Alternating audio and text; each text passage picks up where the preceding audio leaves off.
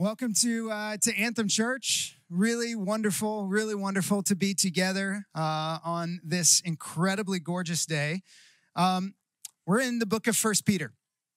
We've been going through the book of 1 Peter for a couple of months now, and I hope that you're starting to pick up on a particular pattern. That Peter is deeply concerned that you and I would be living our life of faithfulness in the midst of being exiles in a foreign context. He wants to shape that, he wants to train that, he wants to develop that, and he wants to make sure that we do that with this sense of individual responsibility. I don't even need to ask. For those of you that are parents, particularly parents of kids that are of the age where they can do chores, I don't know if you've noticed this at all, but one thing that doesn't work is if you just call out, even in my fatherly authority, just to call out into the house, somebody do the dishes. There's nobody in the house that when they hear somebody do the dishes, they think, oh, I should do the dishes. They don't just take on the responsibility themselves of saying, you know what?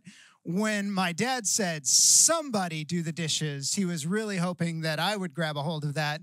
And I typically don't have to, fight my kids off. They're all clamoring for the sink. They're running at it, trying to get there first, trying to be the one that gets to do the dishes. It typically goes the other way. No offense for calling Andrew out, but I'm going to call Andrew out. So this happened the other day. I had a particular chore that needed to get done in the house. And I said, all right, guys, we need to get this done. The garage needs to get cleaned up.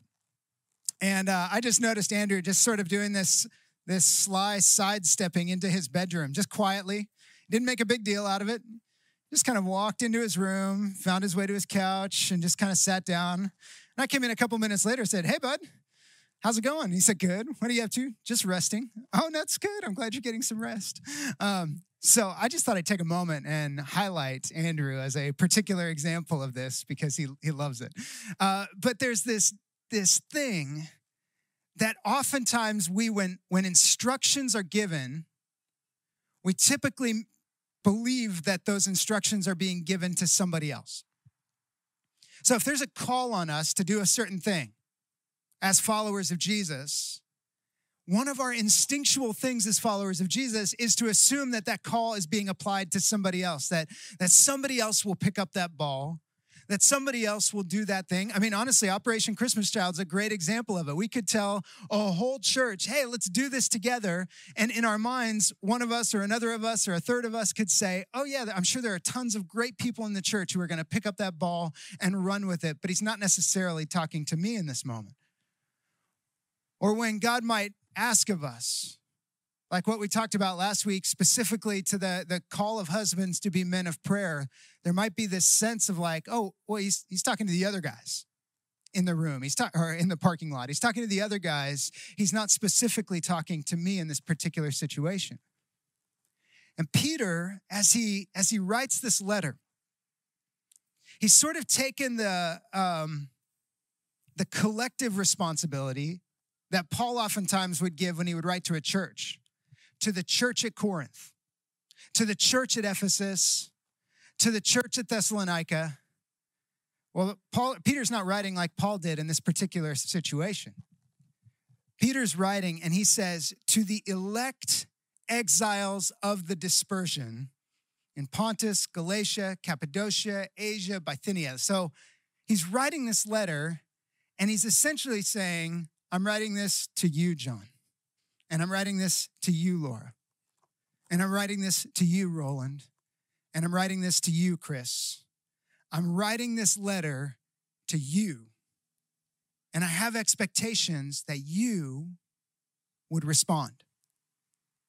And so Peter's letter is so individual in its nature, and his hope, his goal is that the individual follower of Jesus would take the personal responsibility to live a life of faithfulness in exile. And one of the great things about the way that Peter writes is, honestly, the circumstances and the contexts are going to change from town to town or region to region or city to city, but his call does not change. He's asking something of them, regardless of the unique context that they're in. I want you to take responsibility for living this way. I want you to do things in a certain way because of who you are in Jesus. So if you have your Bibles, I want you to open them to 1 Peter. We're going to look at a couple of things here.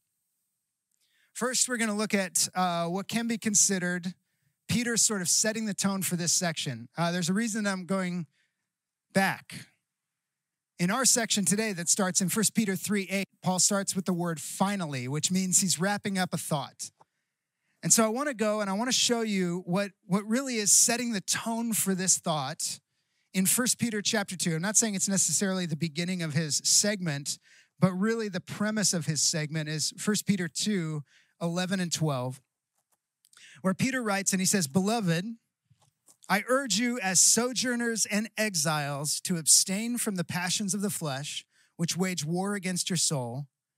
Keep your conduct among the Gentiles honorable, so that when they speak against you as evildoers, they may see your good deeds and glorify God on the day of visitation." So Peter's goal here is mission. I want people, he uses the word Gentiles here, although most of the people that he's writing to would be non-Jews, aka Gentiles. He's using the word Gentiles in this context to describe somebody that doesn't know Jesus. He's saying, I want you to live in such a way that people that don't know Jesus will be glorifying God when Jesus comes again, the day of visitation. I want them in the world to come to a deep and profound and transformative faith in Jesus Christ because of the way that you lived your life. I want them to know the goodness of God because they met you, they saw you, they heard from you, they experienced your character, they heard your testimony, they were blessed by your presence. So as aliens and sojourners, exiles and sojourners, I want you to live such honorable lives that those that don't know Jesus would glorify God. Jesus said something very, very similar when he said, "Let your light shine before men that they may see your good works and praise your Father who's in heaven." So this is Peter's operating premise. And one of the things we kind of went through an exercise a couple of years ago, we just kind of got coached through trying to process our values as a family of churches. And the guy that was coaching us through this process said, okay, let's talk about the even wins. Let's talk about how far do those values take you? What is it?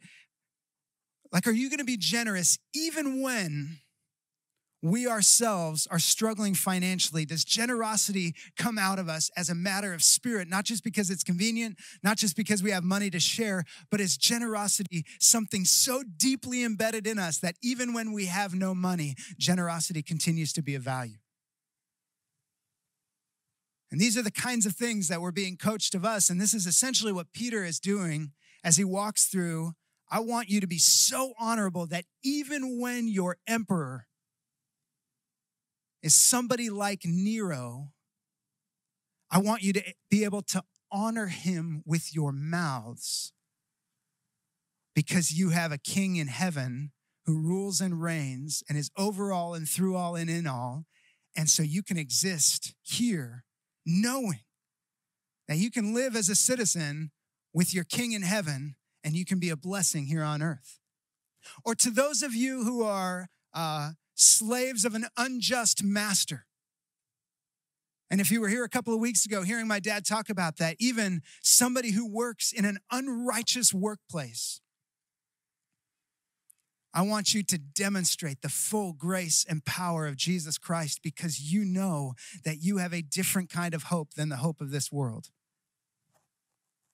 To the wives of an unbelieving husband, I want you to live in such a way that your husband will see, without a word, he will see the purity of your conduct and he will come to know, he will be won over. I want you to lead your husband to Christ by the way that you live your life.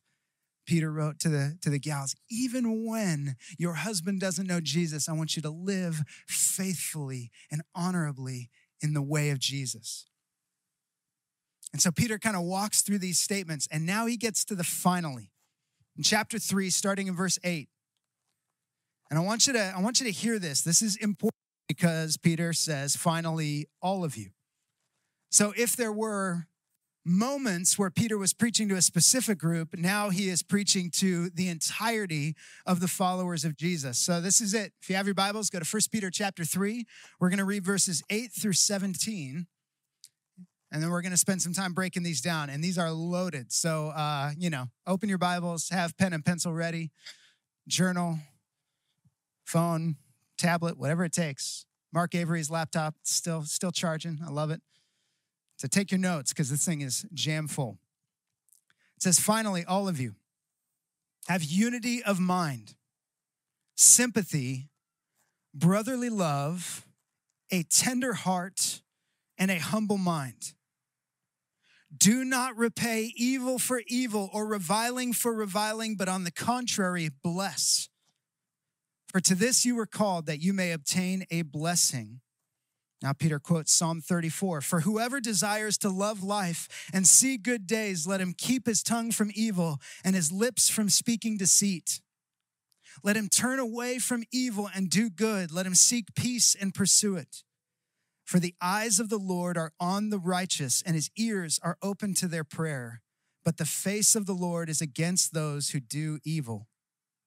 Now who is there to harm you if you are zealous for what is good? But even if you should suffer for righteousness' sake, you will be blessed. Have no fear of them, nor be troubled, but in your hearts honor Christ the Lord as holy. Always being prepared to make a defense to anyone who asks you for a reason for the hope that is in you, yet do it with gentleness and respect, having a good conscience, so that when you are slandered, those who revile your good behavior in Christ may be put to shame. For it is better to suffer for doing good, if that should be God's will, than for doing evil. Jesus, would you give us wisdom and insight to receive? We want to be followers of you who live diligently as exiles in a foreign land. Give us grace to do this well. We love you, Jesus. We praise you. It's in your name we pray. Amen. All right, so let's dig into this because this is good stuff. Peter writes, and he says, finally, all of you, I want every single one of you to remember these things. And he gives us 5 operating character qualities that are really helpful for us to understand. And I want to go through these kind of quickly. This could be a 3-hour sermon, but I'm disciplining myself to not do that. So Peter says, finally, all of you have unity of mind. Or if you have the NIV, it may talk about being harmonious. Okay, this idea of harmony is a really helpful concept. In fact, we've had a lot of questions around this idea of unity. How do we be unified when a lot of us think differently? Does unity equal uniformity in the body of Christ? Does every Christian have to think the same way, come to the same conclusions, operate in exactly the same way? Is that the idea of unity of mind? Or is there some room for diversity in the body of Christ? Is there some ability for us to be different from one another, yet unified? And that word harmony, or the kind of the Greek concept that's behind this, is actually extremely helpful. I asked Danny if I could borrow his piano. I am not really a musician. I'm an enthusiastic guitar player, and that's about the best that I have to offer. But let's just see here. Is that middle C? Garrison? All right, good. Thank you. All right. So here's a C note. Okay, A, B, C, D, E. Here's an E note. F, G. Here's a G note. All right. C, nope. C, nope. There it is. Those are individual notes, each in their own right. They are beautiful. They bring something to the table. They add an element of music, but by themselves, they are limited. But when they're brought together, the concept of harmony is that they're not played in sequence anymore, but that they're played together to create a chord and to unify, and the music comes together to do something special. And that element of harmony, the idea of notes being played together, is what Peter's talking about. Different notes working together to create a better, unified picture.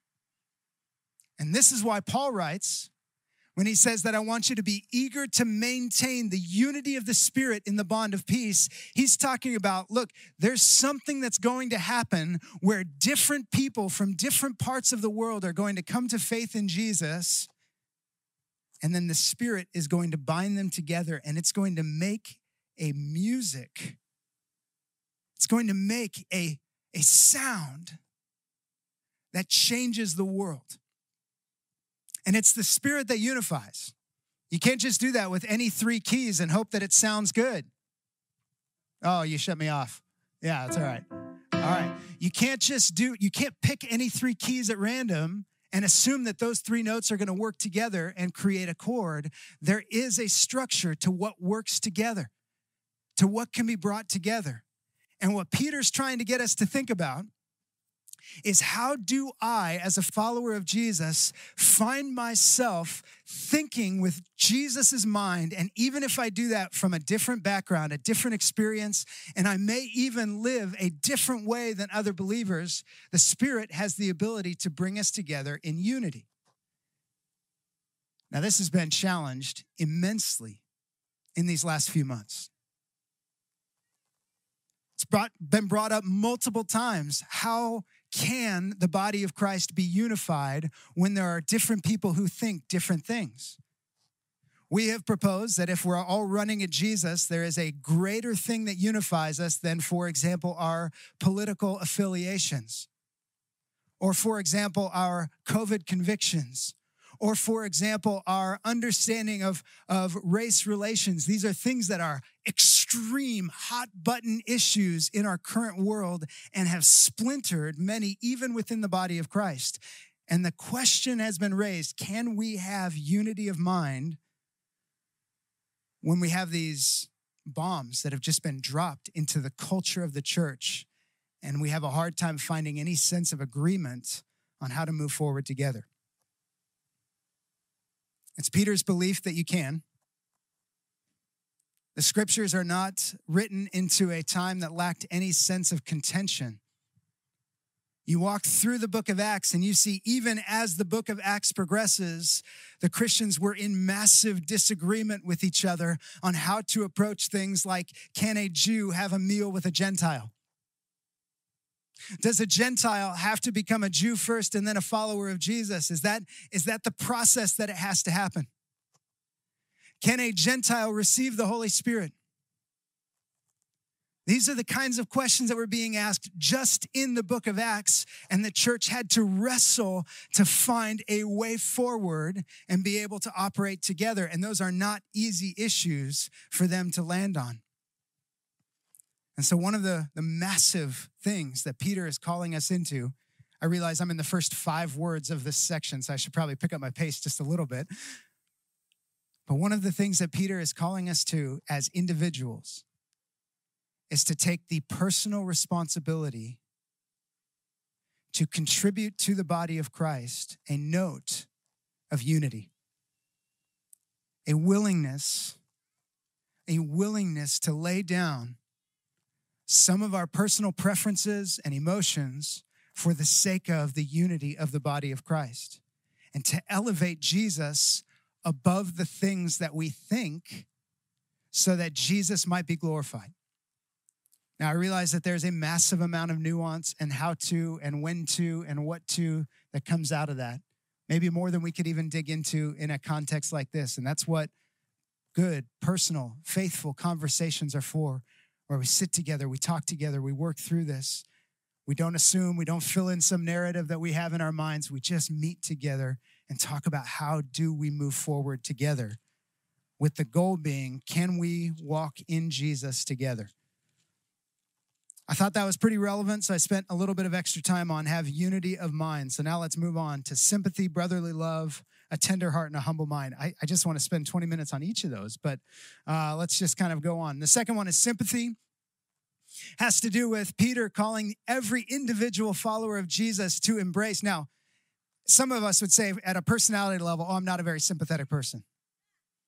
I have a hard time feeling somebody else's emotional experience as they go through what they're going through. I just can't engage their experience very well. And Peter's saying, I'm not talking personality right now. I'm talking discipline.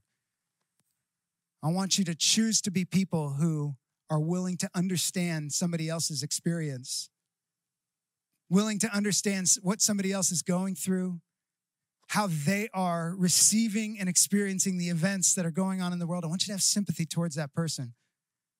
That's a call on believers, not a personality trait, but a call on believers to have sympathy, to be sympathetic towards another person. He continues on. Brotherly love. This is that love for the body of Christ, that we have a default posture of, I love my fellow brothers and sisters in Christ. I don't hate them. I don't resent them. I'm not bitter towards them. My default posture is I love them. Have this, Peter says. Finally, all of you have brotherly love. Have it. Possess it. Strive for it. Build it up in your lives. Choose it. It's not always natural. It is oftentimes easier to not love our brothers and sisters in Christ. And Peter's saying, if we are going to do this Jesus thing, it's going to be full of brotherly love. A tender heart.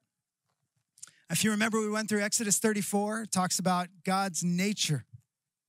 And this is Peter writing about God's nature and calling it on believers. I want you to have a tender heart, meaning your heart is predisposed to mercy and forgiveness. It would be the opposite of a hard heart. We see hard hearts often in the scriptures.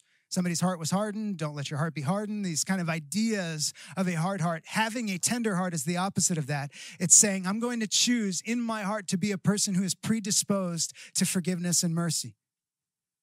Meaning I know people are going to offend me. I know people are going to do things I don't like. I know people are going to do things that make me feel like less of a person. But because I have Jesus, I am going to choose to be tender-hearted towards them and predisposed to forgive the people that are offensive, even within the family. A lot of this is in the family of God context.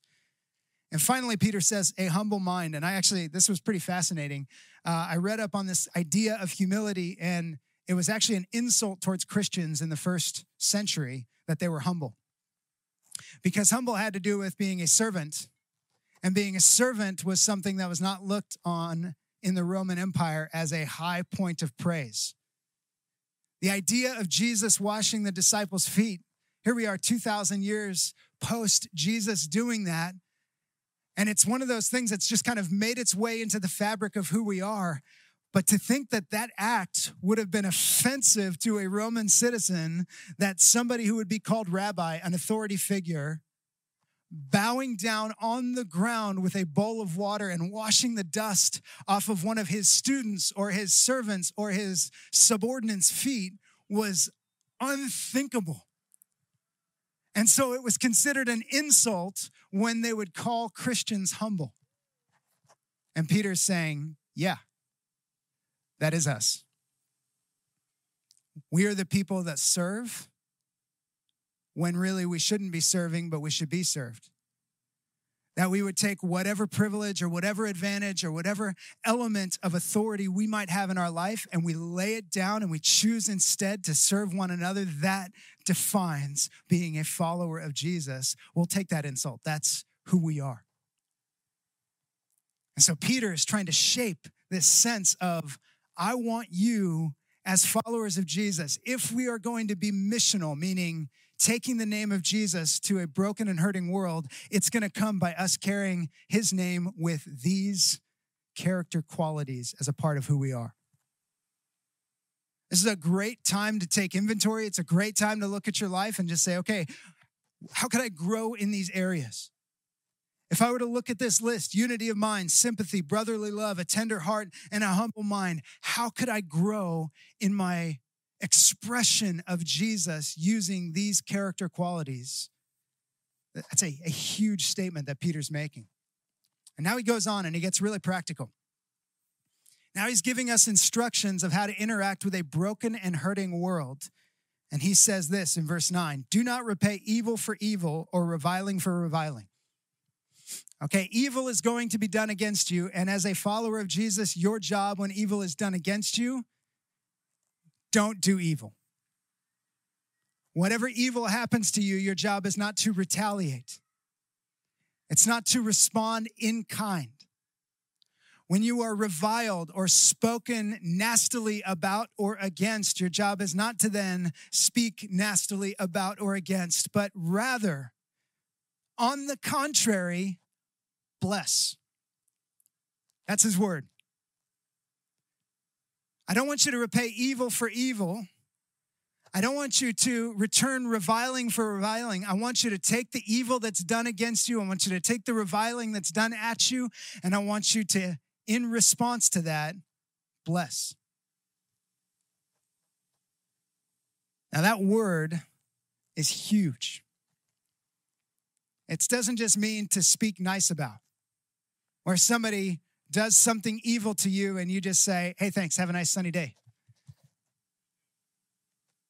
That word actually means to confer on somebody the blessing of the Lord. That's the picture that Peter's writing. He's saying, when somebody does evil against you, you get to take the Lord's favor towards them. You get to take his, just picture the prodigal father, the dad in the story of the prodigal son, running at the son, throwing a cloak around him, bringing him home, making a feast for him, saying, my son was lost and now he's found, putting a ring on his finger. That is the picture of the Lord's blessing towards those that have turned away from him, is lavishing his favor and his grace and his mercy and his kindness on those who have rejected him and rebelled against him and abandoned him. That's how God operates. And so Peter's saying, all right, guys, if we're going to get really practical about what it means to be an exile, people are probably going to do evil against you. They're probably going to revile you. When you follow Jesus, there are going to be people in the world who do not respond very well to that. So how do you respond to the people who don't respond very well to that? You bless. You bless. He says this is what you were called to. If you've ever wondered about what your calling is, Peter summarizes the calling of every follower of Jesus as being a blessing. For to this you were called, and that through this you would obtain a blessing. So in other words, when you bless, you are blessed. That's Peter's equation. As you confer the Lord's favor on somebody else, his favor is conferred upon you.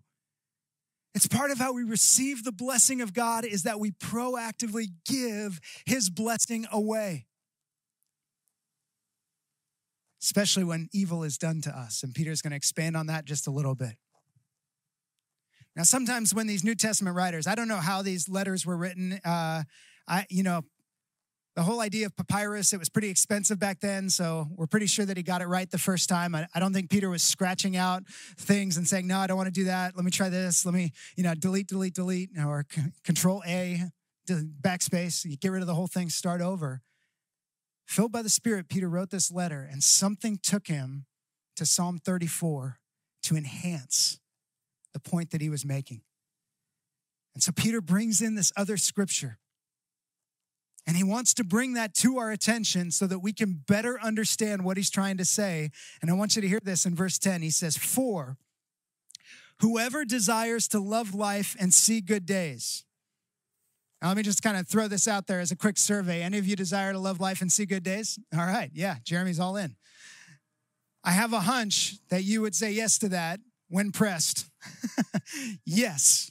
I would like to love life and see good days. That sounds like a great thing. And this is where God has kind of taken this wisdom of the Psalms. It's almost like a proverb in its presentation. And he said, all right, let's talk about it. You want to love life and you want to see good days? Here's how to do that. Let him keep his tongue from evil. So if you want to love life and see good days, bridle your tongue. Go read the book of James. Get to work on making sure that the words that come out of your mouth lift people up, they encourage, they bless, they honor, that you do not use your words to curse, to tear down, to lie, to deceive, to mock, to slander, to gossip. Peter makes it very clear. You want to love life and see good days. Let him keep his tongue from evil and his lips from speaking deceit. Let him turn away from evil and do good. Anybody know the Christianese technical term for turning away from evil? Anybody know it? It's repent. Repent means to turn away, specifically to turn away from evil. Let him repent from evil and instead do good. How many of you have been listening to our series on Peter and just think, man, this guy talks about doing good a lot? He doesn't dig into it all that much. He doesn't tell you how to do good. He's not telling you all the categorical things that you need to do good in this world. He's saying, I want you to think, how can I be a blessing and live a life that does good, that brings God's character and blessing to this world? Let him seek peace and pursue it. Okay, this is a huge one. To seek something, we're talking about to go after it. Seek first the kingdom of God isn't just to wish it, it's to go after it, to look for it, to pray for it, to live it out. Seek peace and pursue it. The way that Peter writes that sentence or brings the psalm into his letter, it sort of gives this sense of almost like we watch National Treasure a lot, so it's very present in my mind. Just this national treasure hunt for peace. You pursue it. You go after it. You bring it into the world. It's not just hoping that it happens, but you are an active peacemaker in this world. Then he says this, for the eyes of the Lord are on the righteous, and his ears are open to their prayer, but the face of the Lord is against those who do evil. This is 2 times in, 2 weeks for us, but 2 consecutive passages where Peter's talked about limited openness to the prayers of a follower of Jesus on God's part. Last week's passage, he said it to the husbands, that if you want God to hear your prayers, you're going to honor your wife as the weaker vessel. If you don't do that, you limit your ability to be heard by God. And here, quoting Psalm 34, Peter says, the eyes of the Lord are on the righteous, and his ears are open to their prayer. God listens to those who are doing the life that he's called us into. The life that you live will open the ears of the Lord to your prayers. Again, Peter didn't explain that last week, and he doesn't explain it this week. But it does have this element that Peter's trying to bring in of when we walk faithfully with God, there is a readiness on God's part to hear our prayers. When we, as followers of Jesus who know the heart of God, choose to walk in disobedience, or specifically to last week, choose to dishonor our wives, to not elevate them with our words, to not care for them in the way that God has entrusted to us, that actually hinders our prayers. So Peter's writing, he's like, I want all of you to have this just open channel of a prayer life with God. And one of the things that happens is when we know how to live and we do it, God opens his ears in that way. He listens to that person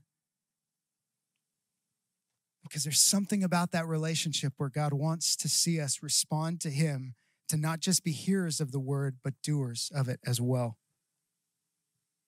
So Peter writes this. He goes on in verse 13. He says, who is there to harm you if you are zealous for what is good? That's an interesting question. Because Peter's writing and he's basically saying, look, if we as followers of Jesus are doing good in the world, it would be kind of weird that somebody would come after us, right? Like, it's kind of strange to think if I'm an honorable person, if I'm an honest person, if I'm faithful to my spouse, if I'm a faithful and diligent parent with my kids, if I'm a participant in society, if I serve my employer well, if I live a decent life, an orderly life, a faith-filled and courageous life full of the Spirit of God, what could the world possibly find offensive about that? It's essentially what Peter says with this. Who is there to harm you if you're zealous for what is good? But then he goes on. And he says, but even if you should suffer for righteousness' sake, Now, why would we think that the world would lash out against somebody who does good? And the answer to that would be Jesus. The only person out of any person that has ever lived that can say beyond a shadow of a doubt that they lived without sin. He who knew no sin became sin so that we might become the righteousness of God. Jesus never sinned, not even once. And his words and his actions were reviled by the world around him. And so Peter's saying, who is there to harm you if you are zealous for what is good, knows full well what is coming? And so he says, but even if you should suffer for righteousness' sake, you will be blessed.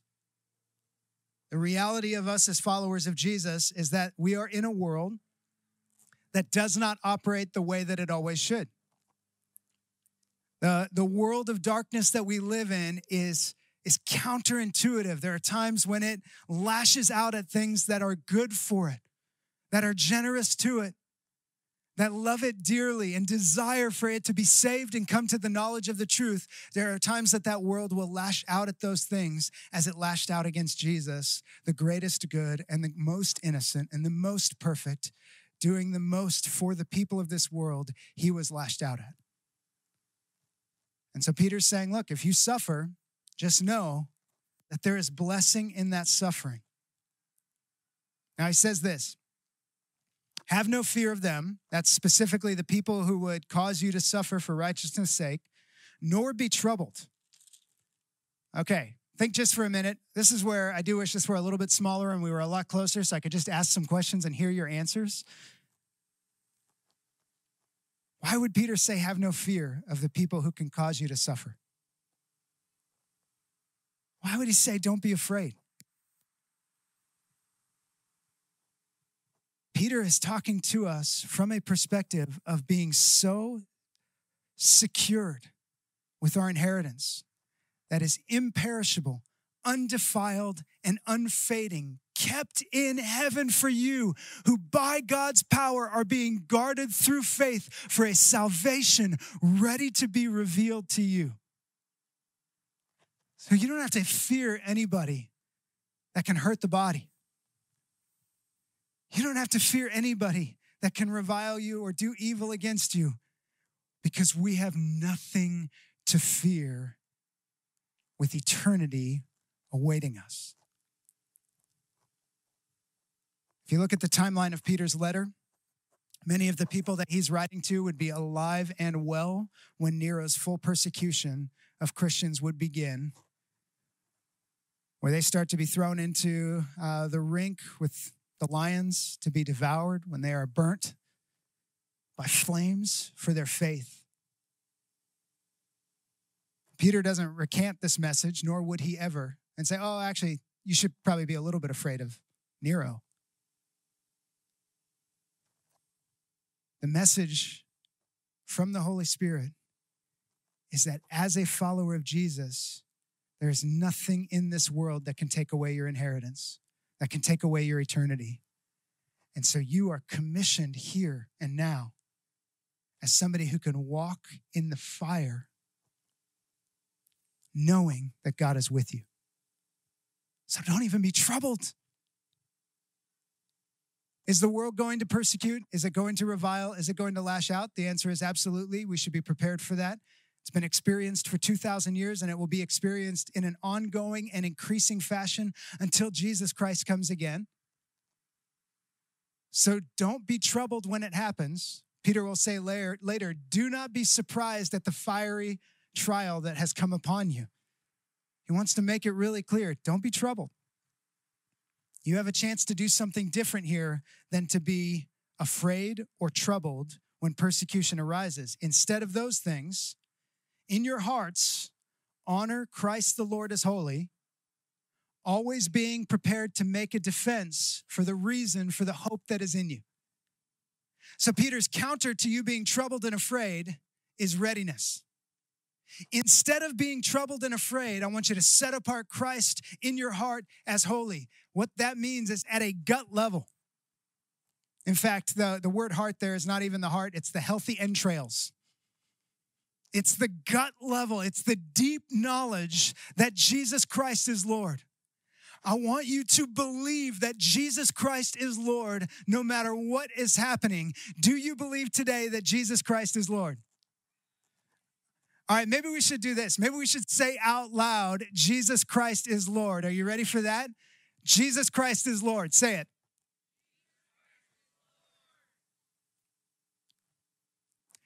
That needs to be not just said, but felt. Don't be troubled. Know that Christ is Lord. And in that, always be prepared to give a defense for the hope that you have, the reason for the hope that is in you. This picture of Peter is, he's saying, look, you are going to live such a different life when persecution and evil and reviling is flung at you, that when those things happen and you demonstrate hope, when you seek peace and pursue it in the midst of fire, when you do this with gentleness and respect, the thing that is going to come from that is the question, where does that hope come from? Why do you have that hope? The goal might be to crush your spirit, but the outcome would be to demonstrate hope. And it should boggle the mind of a person that is lashing out at you, how much hope you have.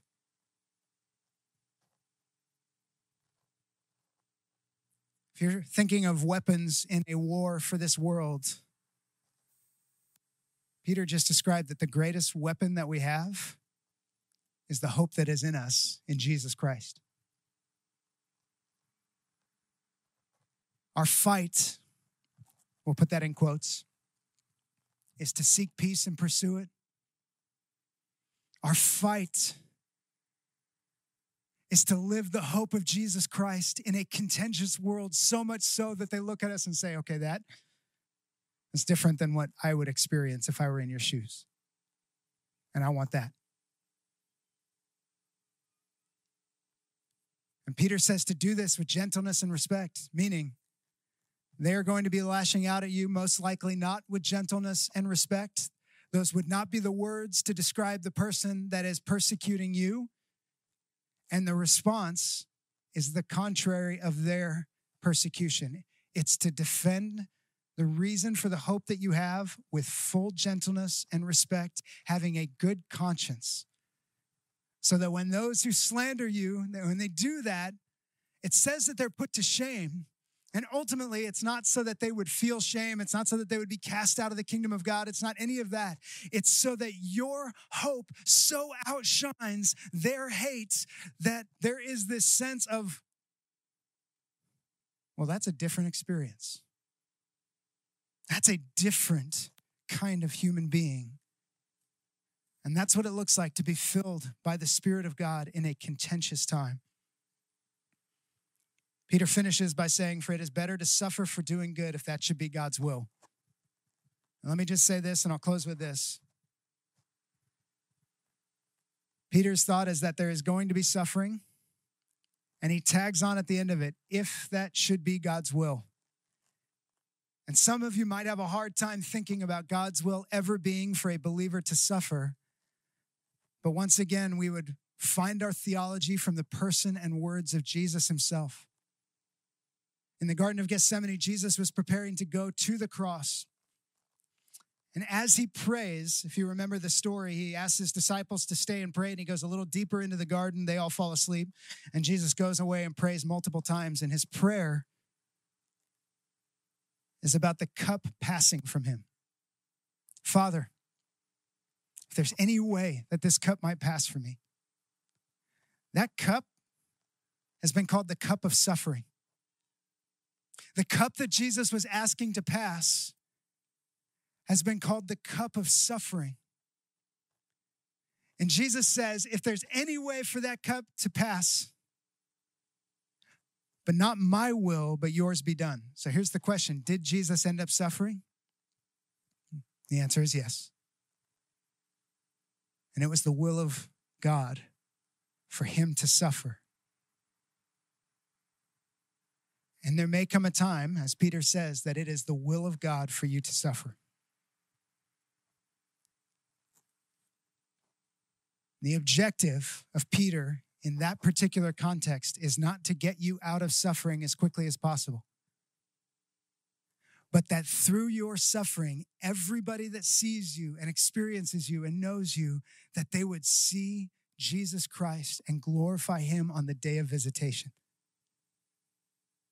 That they would see and know that Jesus is God because they watch you live a life of honor and peace and gentleness and respect and faithfulness and courage, doing good and blessing in a contentious and fiery world.